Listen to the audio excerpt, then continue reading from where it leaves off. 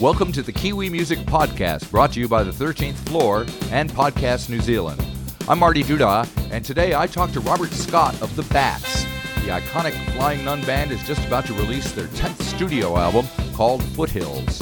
With the same lineup since the early 1980s, Bats are one of the longest-lasting bands ever. And if you check out the new album, you'll hear they still have that South Island something in their sound. So the new album is Foothills.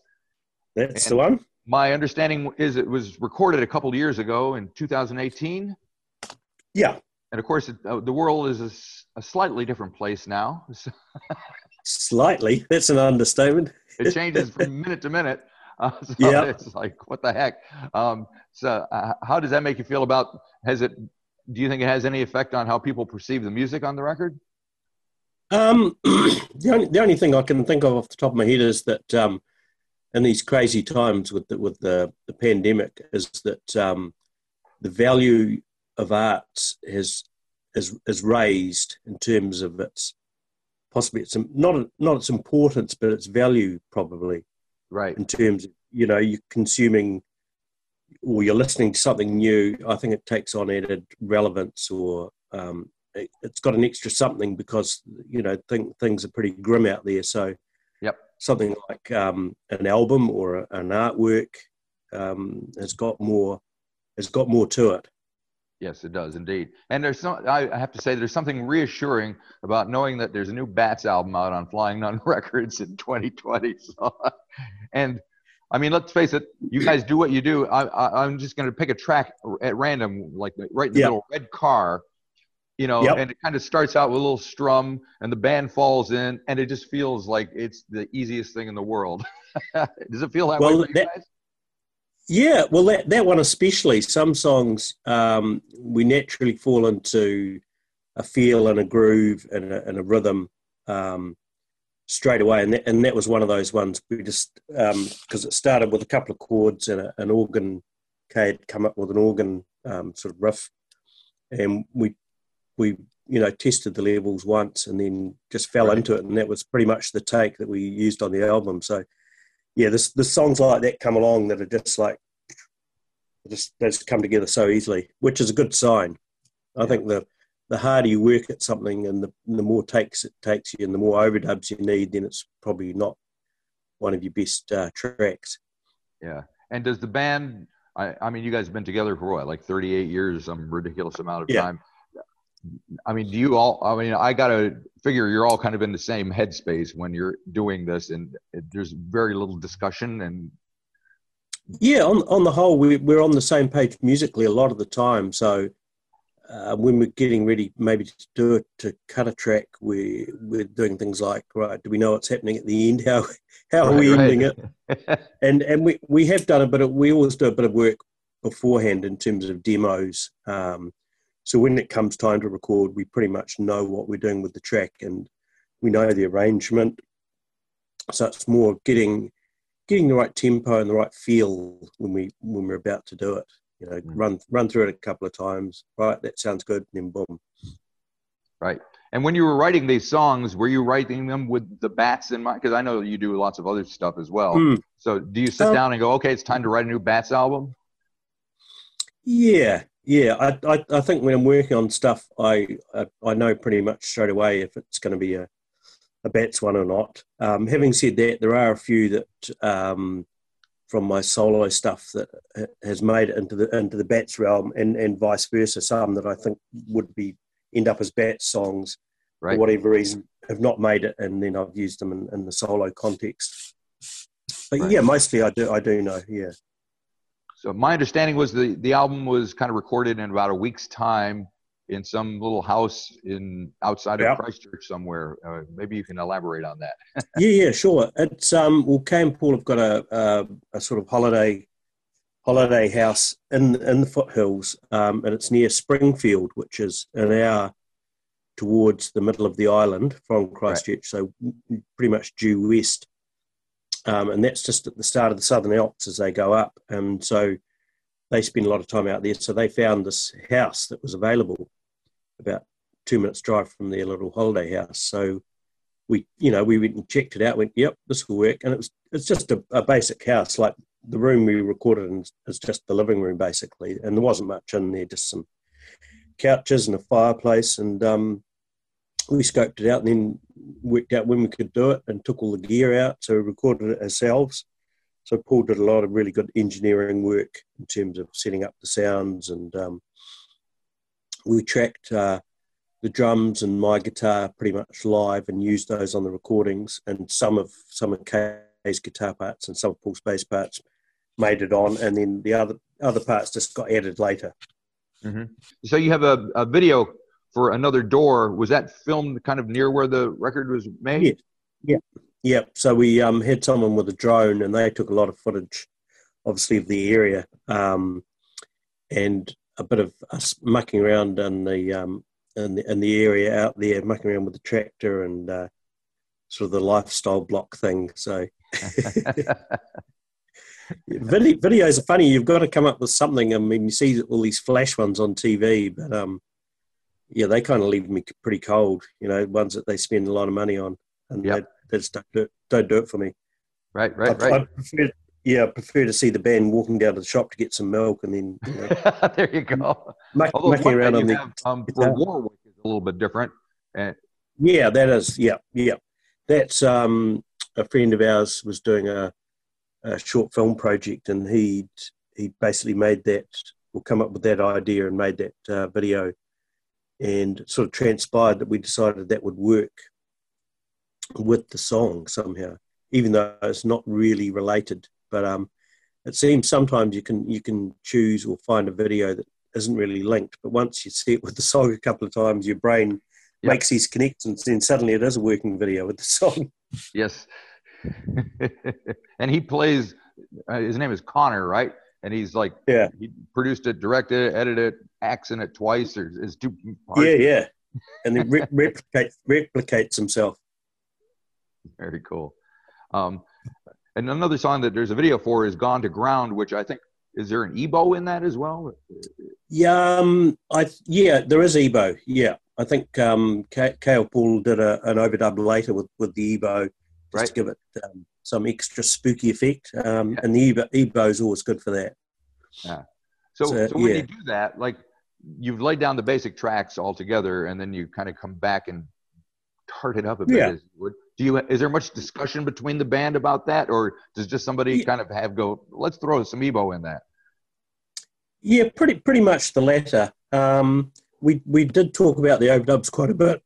So we discussed, I guess, what we felt each song needed, and wrote it down on a piece of parchment with a lead scratcher, and and then sort of revisited those ideas. So a lot of those overdubs were Kay and Paul. I did all my guitar parts at the time in the last day of the recording, along with my vocals. So because I'm 5 hours south, so I got my parts done. And with those overdubs, it was a case of trying them and then forwarding the recordings for the rest of the band to check and touch base on them and go, yeah, that's cool, that's in the right direction, or yeah, that doesn't work, try something else. So through those systems, I guess, we arrive at a final version, and we're happy with everything. Right.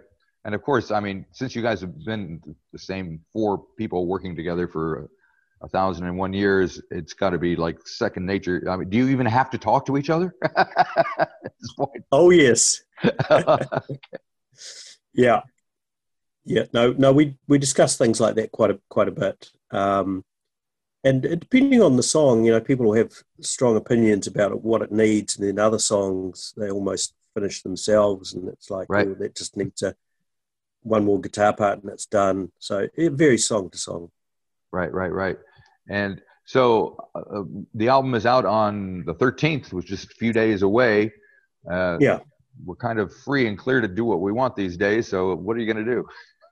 Well, we're playing with the Phoenix Foundation in Christchurch on the 12th, the night before. Mm-hmm. And then we've got a show in February, and then we'll probably do Auckland, Wellington, Dunedin sometime in the new year as well. So we hadn't really planned ahead in terms of touring because of the COVID-19. So it was kind of up in the air. So we didn't want to commit to any dates. So now that things have freed up, we can start booking some dates. Right. And it's got to be affect you in somehow that you can't go overseas and do your thing. Is that kind of frustrating? Yeah, it is. Because we probably would have gone overseas with the album. So Australia may open up later, but we'll only go if it's totally safe. We don't want to take any risks at our advanced age. Yes. Advanced age, yeah. Well, I mean, that is something to think about and talk about as we all are getting older here. Mortality, and you see people kind of falling by the wayside as things go along. So, do you feel like you have stuff that you got to do before it's too late? Oh, yeah, totally. Yeah. I lost my dad a year ago and my sister a few months before that. So that tends to sort of sit with you for a while. And as you say, as you get older, more people, friends are passing away around you. And, there's been quite a few friends over the last year or so. But so that does weigh on you or lives on your shoulder a bit. So I think with what I do, I just like, I don't know, to get all those songs out that I've been writing. And just to, I don't know, share them with people really and see what they make of them. So these songs were obviously written at least 2 years ago. So is there another batch of them sitting around somewhere waiting to be done? Yeah, I've got enough for about another 10 albums just waiting to go. I love it. I think we're just going to be wallowing in new music for like the next 5 years after this COVID thing. I think so, yeah. No, we're going to probably start the next one sometime next year, I'd say, because there seems to be long gaps between them, and it seems like we haven't been very busy, but we feel we've been quite busy, and for various reasons, this album took a while to come out.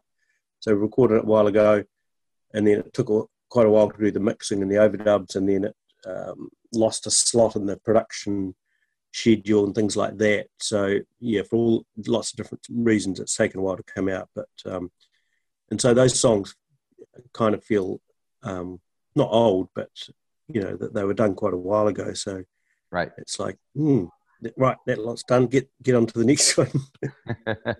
and you've been a part of the New Zealand music scene since the early 80s, and it's changed quite a bit, I would imagine. I got here in the mid 90s, so do you pay attention to what's going on with new artists and with the way things work as far as who gets paid by what and how the things are distributed and all that? Yes and no. I don't spend too much time watching what others do. I keep an ear and an eye out for new acts that are coming through and sort of check them out. But and the industry is very Auckland centred as well. So there seems to be, like whenever it's the music awards or anything like that, it's very much Auckland centred.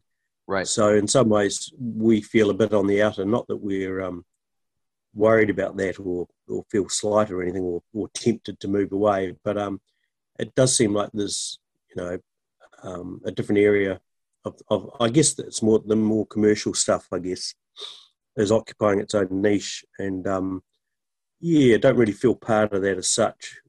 Yeah. And I think we're more associated with just trying to put out good stuff and play when we can, and sort of connect with the people that like stuff. I mean, ideally, I'd love one of the new songs to be a hit on the radio, but it also what seems that means anymore.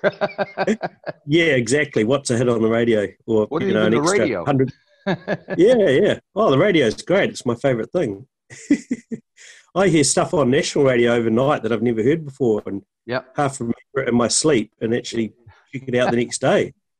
And it's actually, it's really good. It can be really good stuff. Definitely. There's so much stuff out there that you don't necessarily track down, but it just takes someone else to play it and you listening to it. Yeah. Because, if you go online and look for music, there's so much around, you just get bogged down in it as well. So I just tend to react or listen to what sort of comes up in front of me by whatever means. Because there's so much out there. Now you mentioned, that there's a lot more stuff going on just in Auckland. I had a guy up here yesterday, Stretch, who's from Hawke's Bay, and he kind of was expressing the same thing. That there's and I remember kind of a buddy of mine, Dave Yetton from JPS Experience. Oh, yeah. I had a discussion with him about the location and coming from the Southern Island and how important that was to his music that he made. Do you feel that is integral into what ends up sounding like the Bats? Yeah, I think so. I think your the landscape around you and where you live helps define what you do. I couldn't put my finger exactly on it, but a sense of space, and time and calmness, and also the weather can be quite powerful as well. So it's one of those undefinable or indefinable things that it's hard to put your finger on, but it's definitely real. Yeah. Well, I think people are ready for a sense of calmness after everything, especially after the election and stuff in the States. After the orange man's gone. Yes. He'll have to get dragged kicking and screaming, won't he? Yeah, I think. I have my own thoughts about that. Yes, but exactly. Anyway, well, thank you very much for sharing some time with me about this record. Can't wait for it to come out. Is it coming out on vinyl as well? I'm sure it is. Yep. We've got some vinyl done. We've got some coloured vinyl that's all sold out, and then we've got normal old black vinyl. So we tend to sell quite a bit to our fans on vinyl. A lot of those people vinyl junkies. All right. Well, have a good day. Thank you very much. Thanks again, Marty. Great to talk to you. Bye-bye. Okay, cheers.